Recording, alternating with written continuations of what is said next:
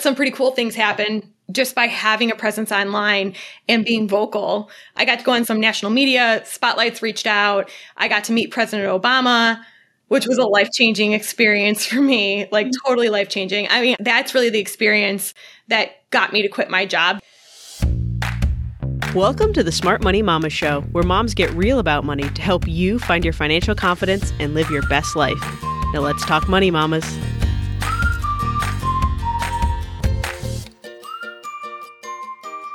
Hey there, I'm your host, Chelsea Brennan. And mamas, today on the show, we're talking to Monica Freuss, founder of Redefining Mom and Empowered Business, where she empowers women to create financial independence through building six-figure digital product businesses.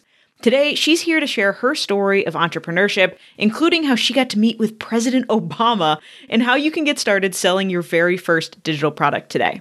As always, stick around to the end of the show to hear my top 3 takeaways from this conversation with Monica. Or you can head over to smartmoneymamas.com/106 to grab our free Discover Your Passion Project workbook and check out the complete show notes. Are you ready, mamas? Let's get started. Hey, Monica, welcome to the Smart Money Mamas Show.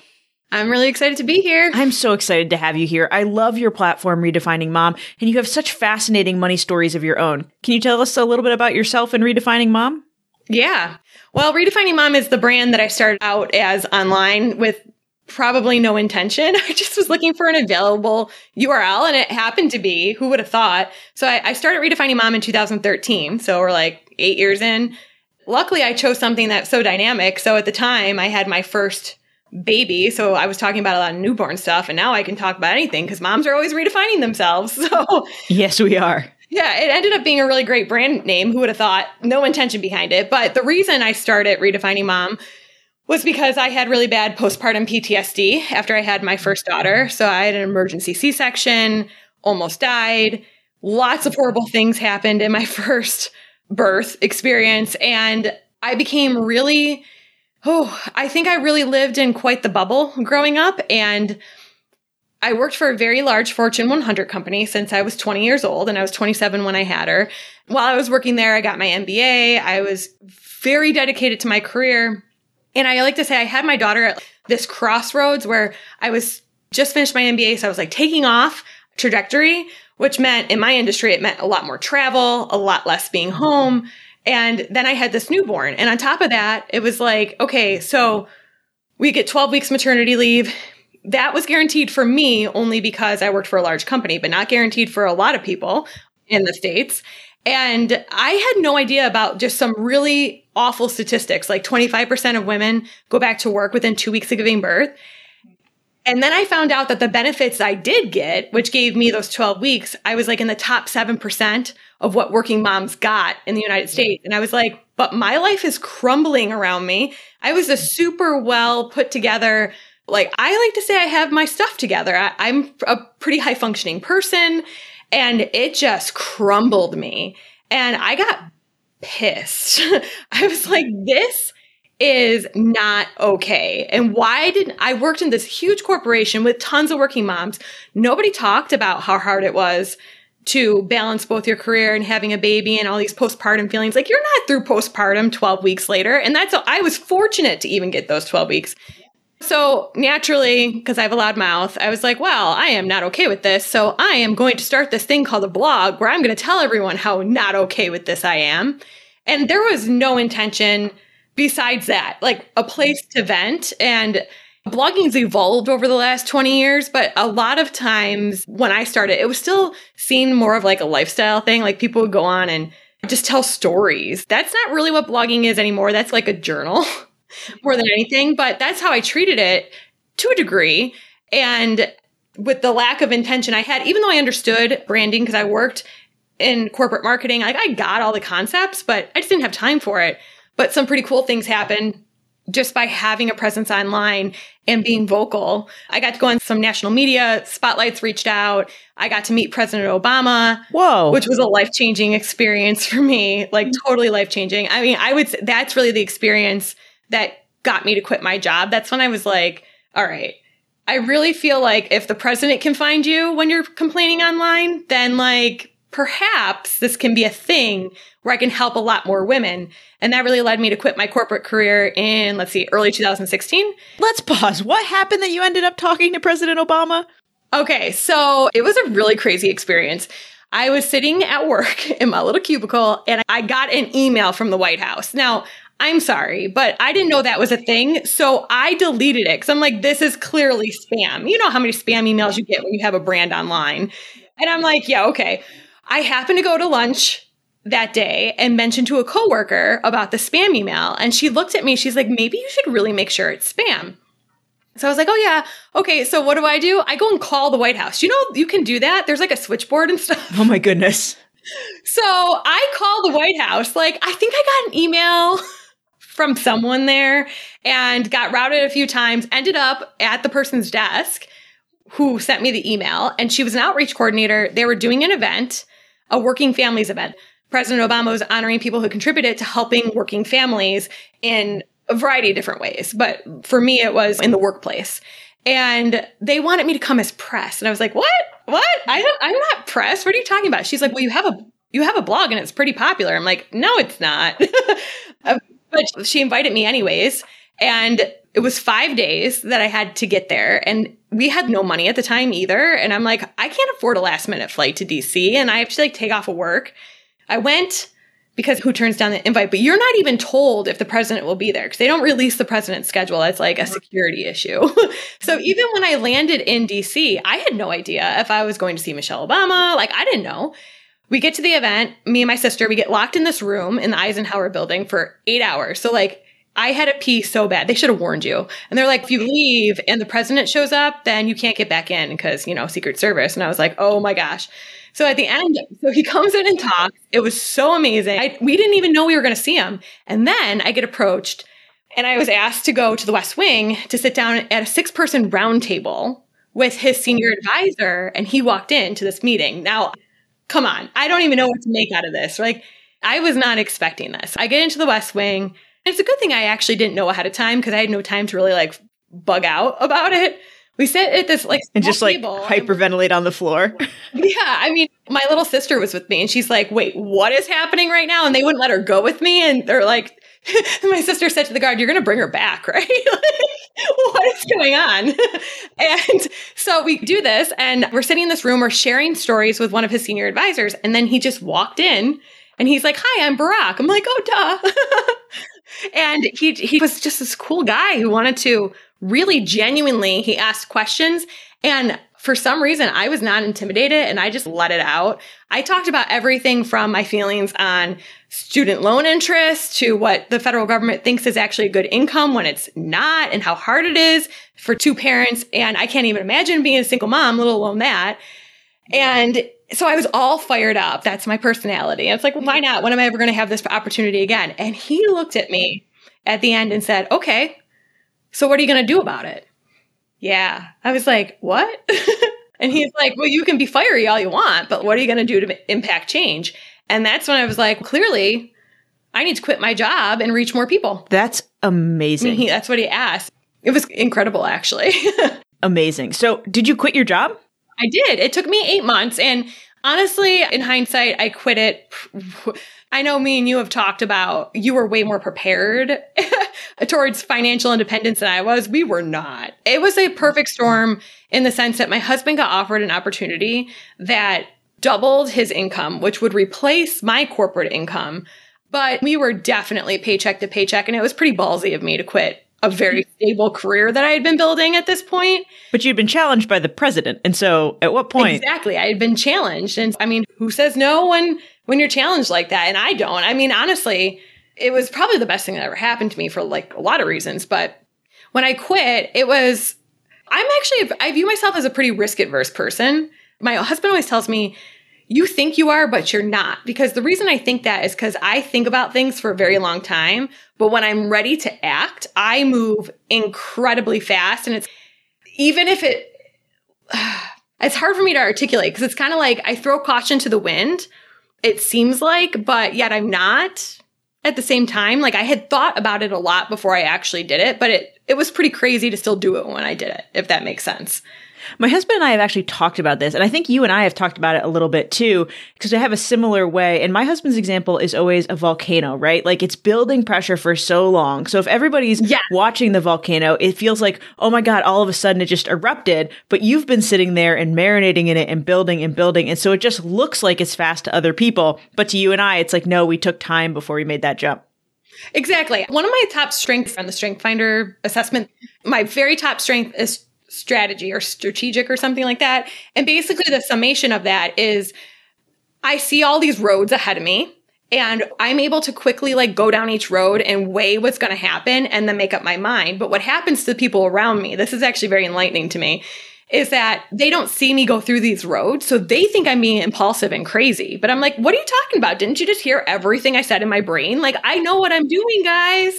But that was very enlightening for me because it seemed to me like, what are you, I took forever to make this decision. This wasn't an overnight decision, but I didn't process that out loud. And so that's why people, especially my husband's like, no, you're pretty crazy. I'm like, no, I'm not. They can't see the inner journey. And so it took 8 months and you left, even though it was a little bit ballsy. What was your plan with Redefining Mom to enact what you talked about with those big changes for motherhood? I'd like to say I had a grand plan, but I didn't. You know what I had? I knew that I would not fail. Like I had a motto that failure was not an option. Even though I didn't know exactly how I was going to impact other moms, I knew that I would figure it out and I would not fail. So that was the first thing. And I wasn't going to let down my kids and everything else. Like I had to bring in an income that was very important to me. I had to be an equal contributor to the house. So what ended up happening was I quit the job. And then I have this audience of working moms and they're like, wait a minute. Haven't you been like the strongest advocate that women should have the right to work, whether they have kids or not, and they should be able to balance both and the world shouldn't be working against them and then you quit your job? And I'm like, whoa, I quit my job, but I'm going to build this business and I'm still going to be working because this is hard work. And through that, they got really curious about how I got to the point that I quit my job. Now, I did make it sound like it was a bit impulsive, but needless to say, I did have a budget and stuff. Like we did go over the numbers. I wasn't like I said, I traveled the road and then I made up my mind, but we did do a lot of, we weren't going to go homeless over it. You weren't jumping out of a plane without a parachute. That's for sure. Yeah. I get to a lot of people in my life, it seemed impulsive. And even to my community, it seemed impulsive, but it really wasn't. And so they started asking me questions like, how did you do this? Which led me down the path of, okay, wait a minute. Why did I quit my job? I quit my job because I felt stifled in corporate. I felt like it was male dominated. I felt like there were only so many seats at the table for women. And I wanted the flexibility to not ask permission to take care of my daughter when she was sick or take her to doctor's appointments or not travel when it was her flippin' birthday and not force me to do that, which by the way, that was one of my final things that happened. I refused to fly out on her birthday and that didn't go over well with the male audience in the room. And so I'm like, why can't we all do this? Like a lot of the women in my community had professional skill set. And it's like, you can repurpose that into your own business and make your own rules. And don't let anyone else tell you how you can show up as a mom. You show up however you want to show up as a mom, whether that's you want to work 80 hours a week or you want to work 40, or you want to work 30 or 20, you can do whatever you want. And so that led me on this, basically a mission where my very first couple of products were geared towards helping moms figure out how they could take their skills that they already had developed and bring them into an online environment, which gave them more freedom over their life. And I did that for 2 years. I had a book, a course, I had a group coaching program, I did one-on-ones, and then Pinterest called. And I ended up becoming the Pinterest advertising guru in the online space for a while. And now I'm back kind of to my roots where that lasted for like 3 years. And last year during the pandemic, I sat back and said, I'm not happy. I never meant to set out to make my whole business about Pinterest. I love Pinterest to a degree, but not enough that it consumed my whole business. And I felt disconnected from the bigger mission of why I started Redefining Mom, which wasn't to help people use paid advertising. It was to help moms seek this freedom that a lot of times in society we're told we're not entitled to. We don't deserve it. So I ripped apart my entire business in 2020 and decided that the one thing that I've been consistently good at is creating digital products and a multitude of them, from ebooks to printables to you name it, and selling them in a pretty automated type fashion, aside from major courses. Because major courses, you're not going to get all that automated. You have to show up for delivery and stuff, but smaller digital products. Yeah. And so I built a whole new brand called Empowered Business. And that whole mission is to help 1,000 women make $100,000, which will result in $100 million towards women, for women in their pocket. I love it. Yeah, that's the whole mission now. But what's your time goal to get these women through to their $100,000? So the time goal is interesting. So we've gone back and forth between 2 and 3 years. So our goal for 2021 was to get 500 students through our signature program. So if we do that, then we should be able to hit the goal in 2 years. As a matter of fact, we should exceed it by the end of 2 years. But the jury's still out. We did one launch so far, and we've already had 167 people go through the program. I still have 3 full quarters of the year. So, I mean, you do the math. It seems like we're going to hit our goals. Every launch should get better and better. So if we do that, then we should be able to achieve that goal in under 2 years. And then from there, I feel like it's just a matter of up-leveling of how many women we can reach. I doubt I'll change the actual revenue goal because I think $100,000 is one of those elusive things that people chase. And a lot of times that's what you need to make in order to replace a good salary. Because you can do a lot of things and keep your expenses low in that range and quickly replace your corporate salary, or whether you're in corporate or not, because that's where a lot of my audience is. They are not just contributors to their household. They pay life-sustaining bills, I call it, in their household. So they can't just rip it off and be like, okay, sorry, I'm not going to have a paycheck tomorrow. Like, that's just not feasible. So $100,000 to me is a very achievable and practical goal. Yeah, you factor in business expenses and taxes and things, and that's when you're actually going to be replacing whatever you were making before. This is one of those points in the interviews that I love, where there's like 5 million different places we could go. But I want to pause and go back for a second about that moment of leaving. And you said you guys had a budget and you had some plan, but I also know from knowing you that you were a spender, right? And so you went from having a corporate income and then having to build a business pretty much from scratch. How did that impact your money mindset and your relationship to money? Oh, this is a deep topic. I feel like in some ways, I think I have some conflicting feelings about this because, so we had a budget in the sense that we knew we'd be able to pay all of our bills. That the life-sustaining bills, I wasn't going to have to defer my student loans or anything like that. Like, we were going to be able to afford what was on the books, essentially, what was due. But my husband and I are both spenders. And it caused some major conflict because, and this is not, we got past this fast, but I see how it could happen very easily. So essentially it was like, I was no longer contributing, right? For about 5 months, I wasn't contributing anything because I was so set on building. I was doing my first digital product. I was like, this is going to be a thing. I need to focus on it. I'm not taking contract work. And so he was the only one contributing. And so every year I was going on a girls' trip with my girlfriends. And it's very important to me. It was one of the things I was like, put a stake in the sand. It's happening. It's very important to my well-being. And he was like, well, I don't think that's a good idea because your income went away. And I was like, oh no, you will not tell me what to do. And I'm going. So we had a little bit of battle of the wills. And unfortunately, what we were doing, and we did this for a lot of years, I would say it came to a head at this point, it was we are one-uppers. I call us one-uppers. So like if I spend, then he spends. And then I'm like, well, if you can do that, then I can do this. And that is a very toxic money mindset to have in a marriage. Oh, yeah. And not to mention when you're living paycheck to paycheck, there's no room for that kind of one-upping going on. And so we went into a lot of credit card debt. We have ebbed and flowed in the early years of our marriage in and out of credit card debt, but we went into credit card debt. And that kind of sucked. I'm not going to lie. But luckily, I feel like we reevaluated fast enough that it didn't like totally ruin us. But it taught us a lot. I think that's when, honestly, when I quit, and we had this battle of the wills, like, well, you're not contributing now, and I'm going to try to control you, and then I'm going to try to control you. That's what taught us that we were both spenders. I think we both knew it. I always knew it, I would say. He pitched himself as not a spender. But that's when we really had to have some deep conversations about the fact that we have an unhealthy relationship.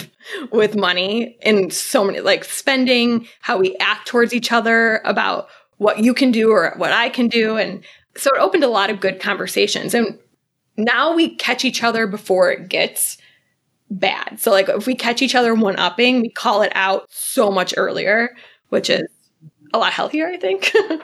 Yeah. And what was that process like of getting out of that credit card debt? Because you likely had to make some really big changes to not only stay on budget, but also pay that debt back. Yeah.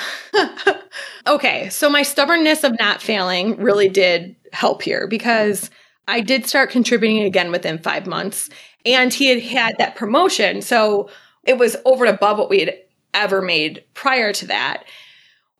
What probably really turned the tides for us was when I discovered, and this was probably early 2017. Yeah, it was early 2017. This is when the Pinterest stuff really started kicking off for me, where people were asking me lots of questions. And then I had no intention of actually doing a course on Pinterest, but I picked up from my marketing experience, when someone asked you the same question over and over again, I recorded some videos. It ended up being a course, actually unintentionally, and almost an unofficial launch, which made several thousands of dollars. And I mean, you probably could school me on this, because one of the things I probably struggle with now is launches, the whole feast and famine thing. I really try hard on the off months of launches to not let us dip too low, but I'm almost addicted to the adrenaline rush of big cash influxes. And I would have to say that that's how we've always managed to climb out of holes, because the business affords me to be able to get these large cash influxes. But actually, I can see how it ties in and affects other things in my life. For example, losing weight. I want that high of being able to do it fast, because I can make money fast now. I can make money in this quick time frame. And now I'm like, why can't I drop 30 pounds in a month? This is crap. And so that can be toxic in and of itself. So I would say that cash influxes in some ways certainly got us out of credit card debt. It helped us pay down some other things. But in 2020, when I was coming to the realization that I no longer wanted to do Pinterest, I also had come to the realization that the super stress of launches, all the chaos it caused in my life, and the cash injections, and then the deep falls, and it was actually very unhealthy. So now my whole mentality is predictable and stable. Which is a good thing. And it sounds like you have some baggage, for lack of a better word, around being told what to do. You said as soon as your husband said you can't do that, you had a reaction. So we talk a lot about early money memories here, and like where some of those things might come from. Do you have a sense of where that kind of strong feeling could be rooted in? Oh, yeah. So my dad's side of the family has a very unhealthy relationship with money in so many ways. And there are probably things I have yet to unpack about it, probably because I don't want to. But there are things that I can definitely say about it. For one, my mom has this thing where she's always said my dad has the first dollar he ever made. And his side of the family just is like incapable of spending money, to the point where it's unhealthy the other way. Whereas I'm a spender and I throw caution to the wind sometimes. They use money for control in a lot of situations. So there were a lot of situations growing up where I felt guilted for spending money. Like it was shameful that I spent money, that I was selfish for spending money, which made me feel controlled, which meant that I was doing a paper out at 10. I worked in a butcher shop at 14. By the way, I love animals. I don't know how that happened. I started working practically full time at 16 while still in high school and getting straight A's. And I've just always worked really hard, because very early on, I realized that I don't like being told no. I don't like being told what to do. So I will work my butt off to get what I want. There are a lot of things I would change about that in hindsight. I can still feel it, like when I make money now, like especially when I have big cash influxes, I'll talk to my dad about it, because it's like kind of a sense of, oh, look what I can do. Not necessarily because I'm asking him to be proud of me. Like that's the feeling I should have. But instead it's like rooted in, you told me no about all this, and I'm going to look at me. I can do what I want. It is very deeply rooted. It was excessive because here's the other thing. It's not like we were very, very average middle class, not high middle class, not low middle, just run of the mill, like really in the middle class. It wasn't like the way that money was handled was due to we were going to not be able to pay the bills, or we were going to lose our house or something. Yeah, I don't know. There's probably still a lot that I have to unpack. And there's a lot of stuff about wills and money being left from family members that causes a lot of conflict. And I will say I have a very firm policy in my life. I've had it since my early 20s with some other unhealthy family members with money, where I said, I will not be bought. I don't care if a dime ever gets lost. I will never do stuff for someone. I tell my family members, if I show up to do something for you, it's because I actually want to do it and I like you. It will not be under bribery. It will not be with the promise of money. I refuse to do things for money. And that's been and I have a lot of family members that will bend over backwards for the promise of what they'll get left. And it's no. My mom asked me once what I wanted in her will, and I said nothing. Nothing. I don't want anything. I don't want you to die, first of all. Why are we even talking about this? I don't believe in that kind of toxicity. I think it's hard. I think inheritance is something that we all have really strong feelings about. And there's a lot of emotional baggage there. And I think that on one side, when you're tying it to how you're behaving today and what that means you'll get in the future, that's really toxic. But when you talk about families who work really hard to be able to leave something for their kids or their grandkids to make their lives better, to create generational wealth, there can be really positive relationships of that. But when someone uses it as a weapon to kind of hold it over you, it's all right, you're out of my will, or I'll change my will. That's where we really start to see bad behavior around money and generational wealth. And I'm curious, this is a different topic a little bit, but you said your mom says your dad has the first dollar he ever earned. Are your parents still together? They are not. Yes, this is another. So my dad had very tight reins. My mom has some stories that are kind of nuts from my childhood about the control he had with money. So they divorced when I was 12, and my mom had a rebellion when they divorced. She went and she was a credit card spender, but it was very much rooted in, I was told no for 17 years. I was controlled, and I'll be damned if I'm going to continue to be controlled. And that's actually when her motto came out. And the motto itself isn't bad if it's framed properly, which is, she has 3 daughters, so I have 2 sisters, never rely on a man. And what she means by that was, you need to learn how to make your own money and be able to support yourself, because don't ever let a guy have that level of control over you. My dad's not a bad guy. My dad's actually one of the most mild-mannered guys in the world. My dad's not a bad guy. He was exposed to some negative money mindset in his childhood, which carried over. And it's also, society has changed. In 1974, women couldn't get credit cards. They had to ask permission to get bank accounts, which, by the way, really makes me mad too. I can't even imagine that. But I was born in the 80s, and then credit cards were still not as popular. They weren't nearly as popular as they were now. It was still very much rooted in the man's credit. Daycares were barely a thing. So how was she supposed to work full time? There was just a lot of disadvantages she had in building her own wealth as a woman. When they got divorced, she just very much didn't want the same for us. She always pushed us in school. College was not an option, not an option to not go. I mean, one of my sisters was kind of on the fence, and it was absolutely not, you are going.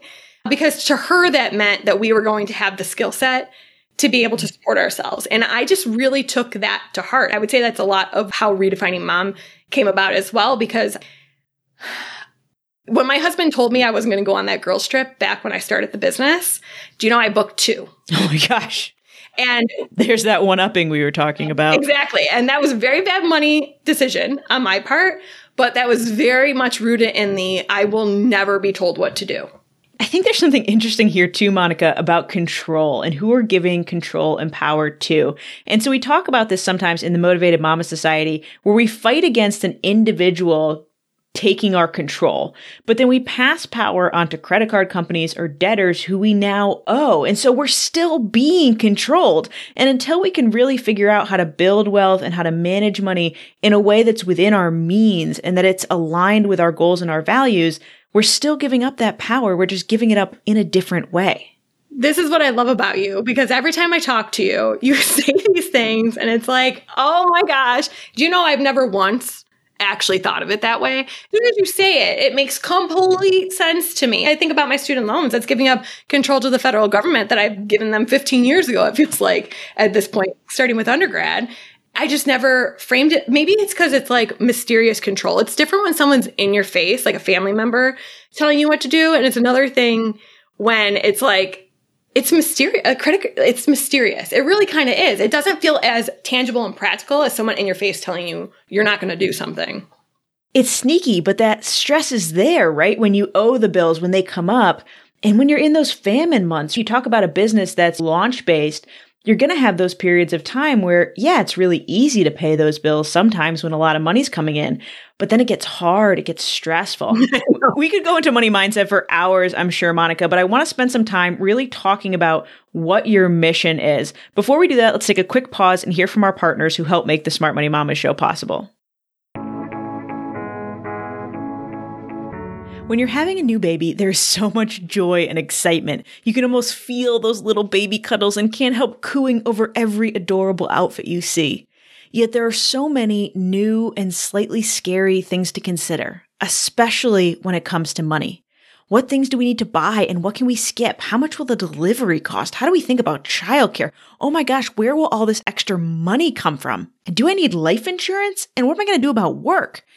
It's enough to make you want to curl up in a ball and hope all these questions just magically go away. But I don't want you to hide. What if, instead, I could hold your hand through all these questions and help you make the best financial decisions for your growing family?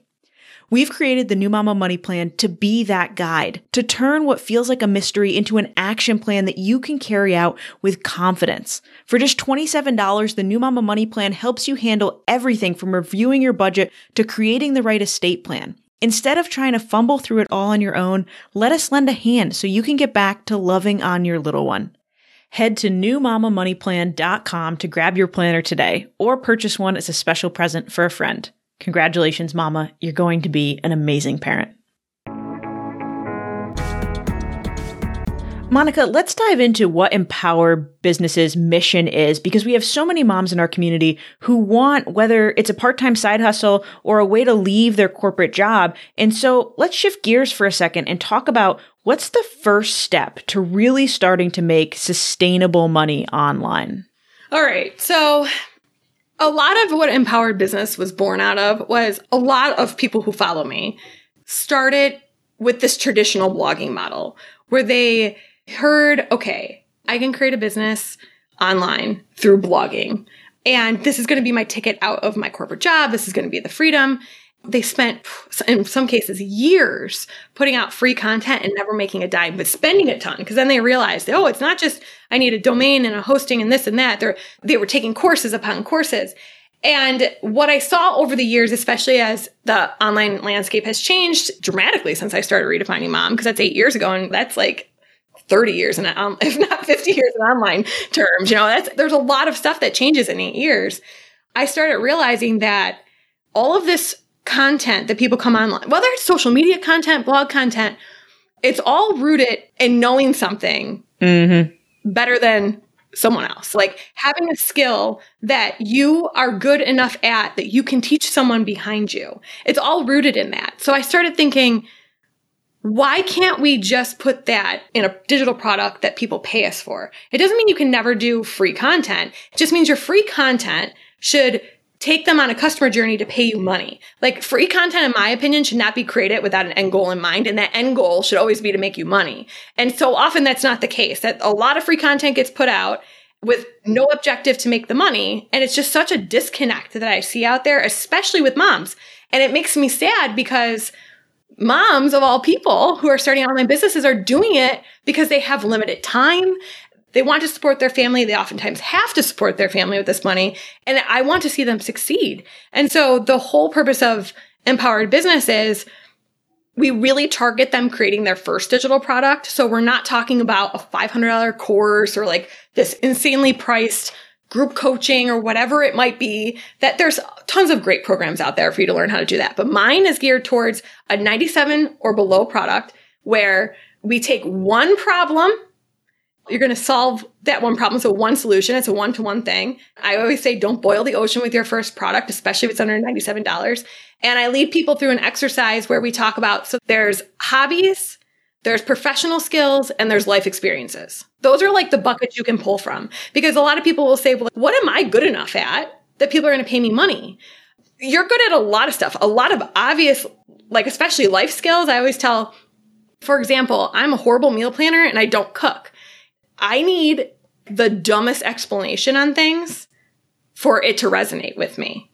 To someone else who's been cooking for their family for 20 years and it comes so easily to them, they're like, why would anyone want to know my meal planning process? I do.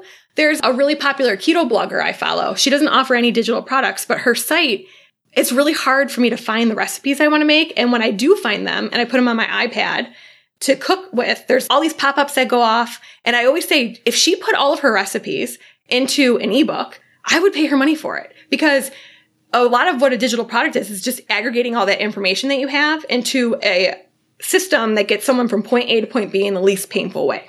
What comes easily and naturally to us doesn't come easily and natural to other people. So there's like unlimited examples of this that I could give. I try to root it in like things that I'm doing in like my life right now. So like we just built a house, for example. I thought that it shouldn't be hard to decorate or furnish it because we had a house about a third of the size before this. And I thought, well, I always had pictures on the wall and I decorated that house. Oh no, not the same thing when you're dealing with 3 times the size. And so I started seeking out things like home decor design, and I wanted to go room by room. And this is stuff, there are people who like thrive on this stuff that just love decorating, and they don't even need to have a professional background to do it. And to me, it's overwhelming. Like I look at a blank canvas and I'm so overwhelmed by where to start. I don't even like, should I put a chair in the corner? Like where should the pictures go? How should I arrange it for where the windows are? And a lot of people just thrive off of this. And I have a student right now who created a whole digital product just on how to decorate your living room. And think about all the rooms in your house that you could create a digital product on. But when we talk about the whole one problem to one solution, it's like, okay, don't overwhelm them though. If I have to decorate a new house, I can't do all these rooms at once. I need one place to start. Where do we spend the most amount of time? We spend it in the common room. Let me decorate that room first. And she came up with this amazing product, very in depth about how to decorate your living room. My sister is a physical therapist. She's been doing it for 15 years. So the exercises that she teaches people, so she's specializing right now on pelvic floor exercises and helping postpartum moms because she had her 4th and 5th kid. She had twins at 38. And as she said, they destroyed her body. And so she like was experiencing things that she had never in her 3 previous pregnancies, which made her really want to help other moms, postpartum moms. And she lives across the country. I was just visiting her and we were talking about how the exercises that she was showing me seem so simple, but I never would have thought to do them or that I even had the issues that she was explaining to me because she's been doing it for so long. It just comes so naturally to her. And I was like, if you put these exercises into 1-minute videos, instead of me having to go scour the internet for like free examples and like a million YouTube videos, I would completely pay you. Just give me the videos I need to do every morning to make me not pee my pants when I walk and heal the gap in my abs. Like I would completely pay for that because you're consolidating the path for me to get from point A to point B. Point A is my problem. Point B is my solution. Online with all this free content that's out there, I could be on YouTube. I could be on blog posts. I get display ads. I get this, that. It's confusing. And I don't have the time in my life to be searching through hundreds of websites for the answer and all the conflicting advice. I just want to pay someone who has shown results on the same thing that I want to accomplish. And they can be very ordinary things in our lives. Everything, my very first product, which I still sell today and has made multiple 6 figures with very little effort, is our family budget spreadsheet. It is not a professional spreadsheet. It is, we live paycheck to paycheck and we are also commission-based in corporate. And so I had to have a way to understand, okay, if things are good this month or things are bad, because it happened one month. We spent more the previous month paying something off, but then we hit a low commission and we were like, crap, we needed some of that money from the previous month to front this month. And so we came up with this cash flow system. It saved us, saved our butts pretty much. And a lot of people live paycheck to paycheck and wanted to buy the spreadsheet for the same reason. Because they're like, I don't know what my cash flow is going to look like in 12 months. Like, I have no idea. And it's scary because I live paycheck to paycheck. And that solved that problem. And it went on to make, it's a $17 spreadsheet and it's made multiple 6 figures. And it solved such a small, narrow problem that everyone on the planet pretty much experiences. So yeah, digital products I feel like they're gaining traction, but I still feel like there's so much people just underestimate how much they know and how much people are willing to pay for their knowledge. And just, I can't say enough, the things that come easily to you do not come easily to other people. And you just be shocked by the things that people sell online, like teaching their skills. It's incredible. Everything from baking dog treats, which is a very lucrative product, apparently, I have found out. Like, who would have thought? Like, how many people, I know people who make custom meals for their dogs, whether they have, and I don't have a dog myself, but I know people who have dogs who are like sick, have different dietary things. I hear dog lovers are very intense and love their dogs, and they will go to great lengths to make sure their dogs are taken care of. All of that knowledge, another dog owner behind you is going to run into it, and they love their dog as much as you do, and they want to help their dog, and they will actually buy a book that tells them from A to Z how to take care of their dog with that condition, what to cook, what to put in it, when to feed them. You name it. People will buy anything. They really will. But I think there's so much chatter out there and courses and gurus telling people that they have to create all this free content and the importance of having a relationship with your audience, which is important. But you also reach a point, and I ran into this a little bit as well, when you're like, when does it stop? When do you earn the right to offer a paid product to your audience? So if you're a new person coming online or you're considering starting, when are you ready to launch a product? Right away. That's my honest opinion, because here's what happens. First of all, it is important to know what you want to talk about online. So that's why we do have exercises with identifying in the bucket. Is it your hobby that you want to teach people about? Is it you want to take a professional skill like what you learned in Excel in your corporate career, or you're a bookkeeper by trade and you want to help real estate people manage their books, whatever it is, or your life experience, like parenting. Maybe you have an autistic child, like one of my siblings has, and she wants to, she's found tips and tricks and she wants to help them. Whatever it is, you do have to know that first. But then here's where I pose the question. You can go out and create a bunch of free social media content. You can offer free videos on YouTube. You can create blog posts. But then there's nowhere for them to go. So then you're going to spend all of this time creating this free content, hopefully building somewhat of a community. But it could take you another year then to free up your time to create something that they could pay you for. And by the way, and this happens a lot, if you train people to give them unlimited amounts of free content, when you go to offer that product down the road, they're going to be like, what? Why are you making me pay for this all of a sudden? Instead, develop the product first, work backwards, start with the end in mind. So the product, where do you want people to be? You want people to actually pay for this thing from you. Work back from there. Develop the thing. What comes before it? The free content comes before it. But now, at least when you go to create that free content and the social engagement posts, it's going to be with this purpose of making money, period. And I get the question all the time, not all the time, but I do have some snarky Facebook ad comments that come through, and they'll say stuff like, there's nothing wrong with offering free content. Duh. I never said there was. But here's the thing. It really comes down to this, in my opinion. You can create all the free content in the world that you want to. No one's telling you not to. Hey, go ahead and do it. But if you're not making money, then you're not running a business. So that means you don't have an online business. And since I'm in the business of teaching women how to make money so that they have a business so that they can have that financial freedom, it doesn't work unless we're making money. That's what it comes down to. Absolutely. And so you'd mentioned before, you said one problem, one solution. Can you get into a little more depth on that? How does that help us narrow in on what we're creating, that first product? Yeah. Okay. So everyone, there's exceptions to every rule, but the rule is, I would say 95% of my students, so they pick their topic and we go through validation exercises. We use search engines for that. We go through this whole thing. And then their minds are exploding with, oh my gosh, I know so much. And they start writing it all down and they get super jazzed, and that's great. And then at the end, they're like, oh, wow, this is a lot of information. And it's definitely way too much information for a $27 or $37 or $97 product. Plus, if you put everything you know into one smaller price product, actually no one's going to take action and no one's going to get results, because people want you to quickly get them from point A to point B. That's the whole point of what they're paying you for. So in the example where I said one of my students as an interior decorator, wanted to teach people how to decorate their whole house, which, by the way, in a more expensive program, maybe with some more hand-holding, there's different commitment levels when you pay $3,000 for something versus when you pay $27 or $37 for something. So maybe in a bigger experience, she could do that. But someone who's going to pay her $37, they're going to make no traction because they're going to be like, well, where do I start? She wants me to do my bathroom and in all these rooms in my house. And I can't, that's just overwhelming. And then people don't get results.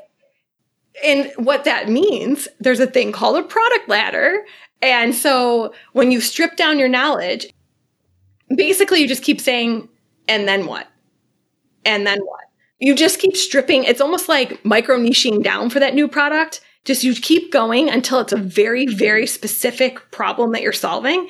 And then you can do things like product enhancements. Like, okay, here's an example, my family budget spreadsheet. So if people want to understand their cash flow for their paychecks and understand like what the year is going to look like based on what they're going to be making, that and their paychecks are stable, or they can predict bonuses, high and low. Okay, I thought, what's the other thing that I was struggling with for all those years? Oh, holidays and birthdays. Okay, so those would break us. Every single time we would be doing well with money, and then Christmas would come along, and we had to buy for 35 people, and it always irritated me, and then we go back into debt, and it was super frustrating. So my husband and I had a whole spreadsheet for the holidays, starting with Thanksgiving, starting from the meals we had to buy, like the amount of money we had to spend on groceries, to the Christmas cards. Even that could be costly. And I love Christmas cards, I will say. So we do a photo shoot and stuff. But for a while, he's like, I don't know if we can do the photo shoot. And I'm like, no, we have to. This is like important to me. So we had this whole Christmas holiday planning spreadsheet. I made it an order enhancement to the family budget spreadsheet. So it's like, okay, if you care enough about projecting your cash flow for the year with your paycheck, likely you're going to run into the same problem I do, which is the holiday time gets very expensive for you and oftentimes will put you into debt. So here's our system for not going into debt over the holidays. And you just check a button and add it to your cart. So it's like a product enhancement that you can create. But if I had put that in the family budget spreadsheet, it would have muddled the message of what that product was about. Absolutely. And so once you have your product, and especially if you're new, how do you get the word out? Especially if you don't have an audience, right? You don't have an email list. How do you start selling it? There are actually, I think people underestimate how many avenues there are for selling online.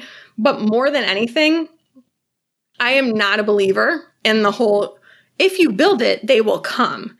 I would think one of the hardest mindset issues in the very beginning of creating a product is that you have to hustle to get people to know your product exists. If you're unwilling to tell your family and your friends even that you created this product, or you're hiding it, which my students do all the time, they're like, nobody bought my product. And you go to their website and they've been putting out free content. And I'm like, well, how do I buy this said product? And they're like, oh, it's like 10 clicks into their website.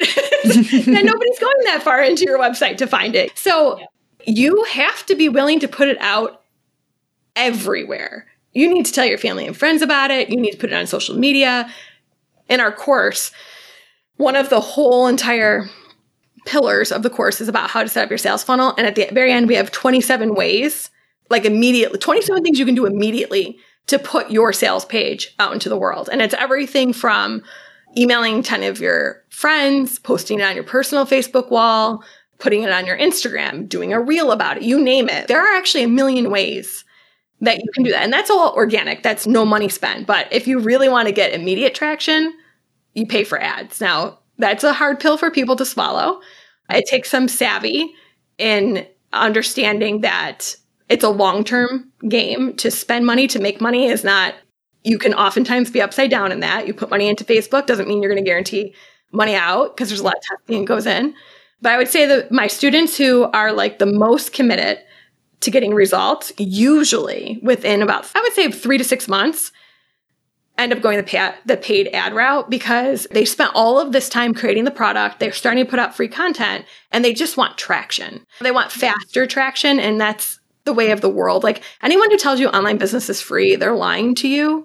Nothing's free. Everything costs money, and there's no difference. We live in a time with the lowest barrier to entry, in my opinion, to start a business. But that doesn't mean there's no barrier to entry. You're still going to be spending some money to get it off the ground. And what you have to ask yourself is, how much are you willing to spend? And how quick do you want this to grow? Yeah. And so how do we answer those questions? How do we get a sense personally of what we're willing to invest in our business to make it work? I like spreadsheets. So I guess I just call it a goal planning exercise is what I call it. But essentially what we do is we predict 3 different scenarios. So we start with the first scenario is you already have an email list, but you've never sold to them. Because if you're in my program, that's the whole point, is that you haven't sold to them yet. And so we have a whole formula that we walk through of having done this for a long time. There's some predictable ways you can say, if you have never sold to your list, 0.5% might buy if you launch a related product. And we plug in numbers. And then number 2 is organic strategy. So then we're like, okay, if you're going to go out, organically means you're not going to pay for the traffic that you get. And you are starting from nothing. You might get 20 people in a week to see your page. And that's might be if you're lucky. But week over week, so we go over an 8-week period, we plug in numbers of our marketing methods. So okay, I'm going to put up a Facebook post. I might get 20 clicks in week 1. And then we build upon it. And you can see by doing that, really how much time and effort it will take organically to see the kind of results you want to see. And then at the bottom, it spits out revenue. But then the third spreadsheet is you're going to pay for your leads. That goes over the same 8-week period. We factor in ad spend. So then we end up with revenue and then profit, because profit's after the ad spend. And that usually enlightens people to see, oh, okay, so if I go the organic route solely, this is going to be a really long-term game. It's not impossible. It's a snowball effect. So in the very beginning, you're going to be bumping along and it's going to feel very painful, like a lot of work for very little payoff. Eventually, the curve will start going up. And when it does, it snowballs. But ads essentially allow that snowball to happen faster. And when I take people I show them in just mathematical format of this is the reality you're facing with whichever avenue you choose, it enlightens them to understand that paying to play essentially is often the way people end up choosing to play the game. Absolutely. And so those early days when things, even if you are doing paid ads, I think that you might have a low budget as you're getting started or whatever. Mm-hmm. So how do we keep the momentum and keep the energy to stick with it through those early growth days? Well, a lot of it is, okay, so the way I teach is that you're not just getting them to buy something from you. You always want to get them on your email list. Yeah. I call it my triple dip funnel. It's designed in mind that if someone's not ready to buy, that they still hand over their email address. So I put heavy emphasis on emailing the people you get on your email list, because that's actually not hard to do, even organically. That's one of the easiest things in online business to do if you know what you're doing, which I would say I do at this point, which is why I teach it. So a lot of that momentum in the early days is going to come from engaging with this new community that you're building in your email and letting them get to know you as a real person and what you can offer them. That's where the momentum will really start to multiply for you. Awesome. Monica, as we're wrapping up here, are there any last pieces of advice you have for moms who want to go out there and grow 6-figure online businesses? Yeah. Just start. No. I mean, yeah, you should just start. But if nothing else, I feel like I just want you to know that you are smart and brilliant. You know so much, and your knowledge, you're withholding from us. And you need to create a product with your knowledge so you can help us do what you do best and let us pay you for it. I think that's the biggest thing that I see people struggle with, especially women. They just don't think people will pay for what they're good at. And the reality is people will pay for anything, honestly. I've seen some crazy things out there that people build and have loyal followings over, and you're worth it. So just start. Fantastic. I love it. Monica, before we let you go, we have to have you try on our Smart Money Mamas sorting hat. The sorting hat is our version of the hot seat where we ask the magical hat to reveal something about you. Are you ready? Oh boy. Okay.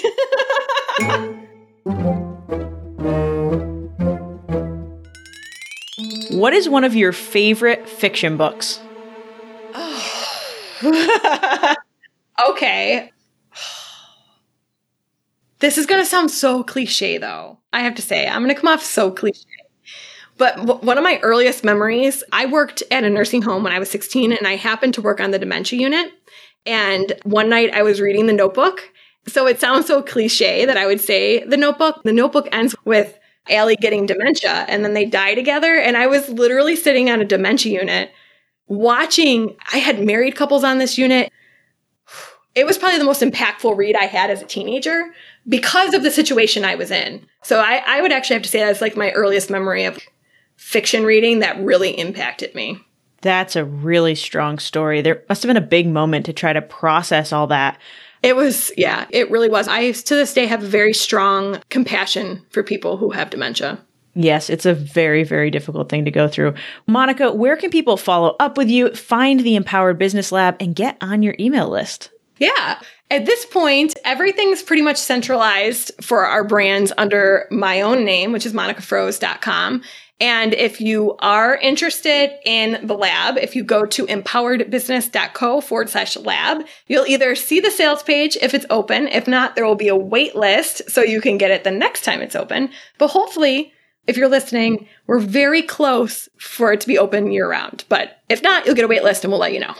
That's fantastic. Monica, thank you so much for joining us, for sharing your money story and your business tips. This was fantastic. Yeah, thanks for having me. Mamas, I still can't get over the fact that Monica got to have a small roundtable meeting with President Barack Obama to talk about issues for working moms. Like, oh my goodness, what a badass. The only cooler thing would have been getting to talk to Michelle. Like, let's be honest. Anyway, before you jump off and get back to your day, I've rounded up my top 3 takeaways from this conversation with Monica for you to take into your own life. Let's dive in. 1, having a presence online can open you up to amazing things. Even if you don't want an online business, taking time to craft your LinkedIn profile, paying attention to your social media presence and your network can reveal incredible new avenues you didn't even know were possible. If you decide to start a blog or a podcast and you feel like the listenership or the readership is small, that doesn't mean that the right people aren't going to find it at the right time, just like it happened with Monica when she didn't feel like Redefining Mom was even a big thing yet, and she got to go have life-changing conversations that led her to a whole new career. Second, you're an expert in more things than you believe. I love that Monica called this out and then we got to talk about it for a bit because there are so many things you do every day that you take for granted. Journeys you're on where you're 10, 5, or even just one step ahead of other people who would love your guidance. Think about what people ask you for help on, what you do automatically that seems like it's hard for other people, that other people complain about, and start to brainstorm small ways that you can make other people's lives easier. Those are the digital products that absolutely blow up when you can take one problem, as Monica said, and offer one simple solution. That is all it takes to start your digital product business. And finally, third, it's okay to redefine your goals. Right at the beginning of the interview, Monica called out that she loved that she named her business Redefining Mom, since it fit with all the changes she brought her business through over the years and how moms are constantly redefining themselves. If you try something new and it doesn't work, don't be afraid to pivot. If you try something new and it works super well, but it just doesn't quite feel right, don't be afraid to pivot. This is what Monica called out. Her Pinterest course was very successful and very popular, but that wasn't what she wanted her business to be, and so she pivoted into Empowered Business Labs. We are all learning and growing. We can explore new options at any time, and you can always change your mind until you find the right fit and the right success for you. You've got this. Mamas, I want to thank Monica again for coming on the show, being so open about her money mindset and entrepreneurial journey, and for sharing her knowledge. You can find links to Redefining Mom and Empowered Business, as well as our free Discover Your Passion Project workbook. You definitely want to check that out. It'll help you try to determine what your core niche and what your first digital product should be in the show notes at smartmoneymamas.com/106. You're amazing, and I'm rooting you on. Thanks for hanging out with me today. Keep talking money, mamas. I'll see you next time.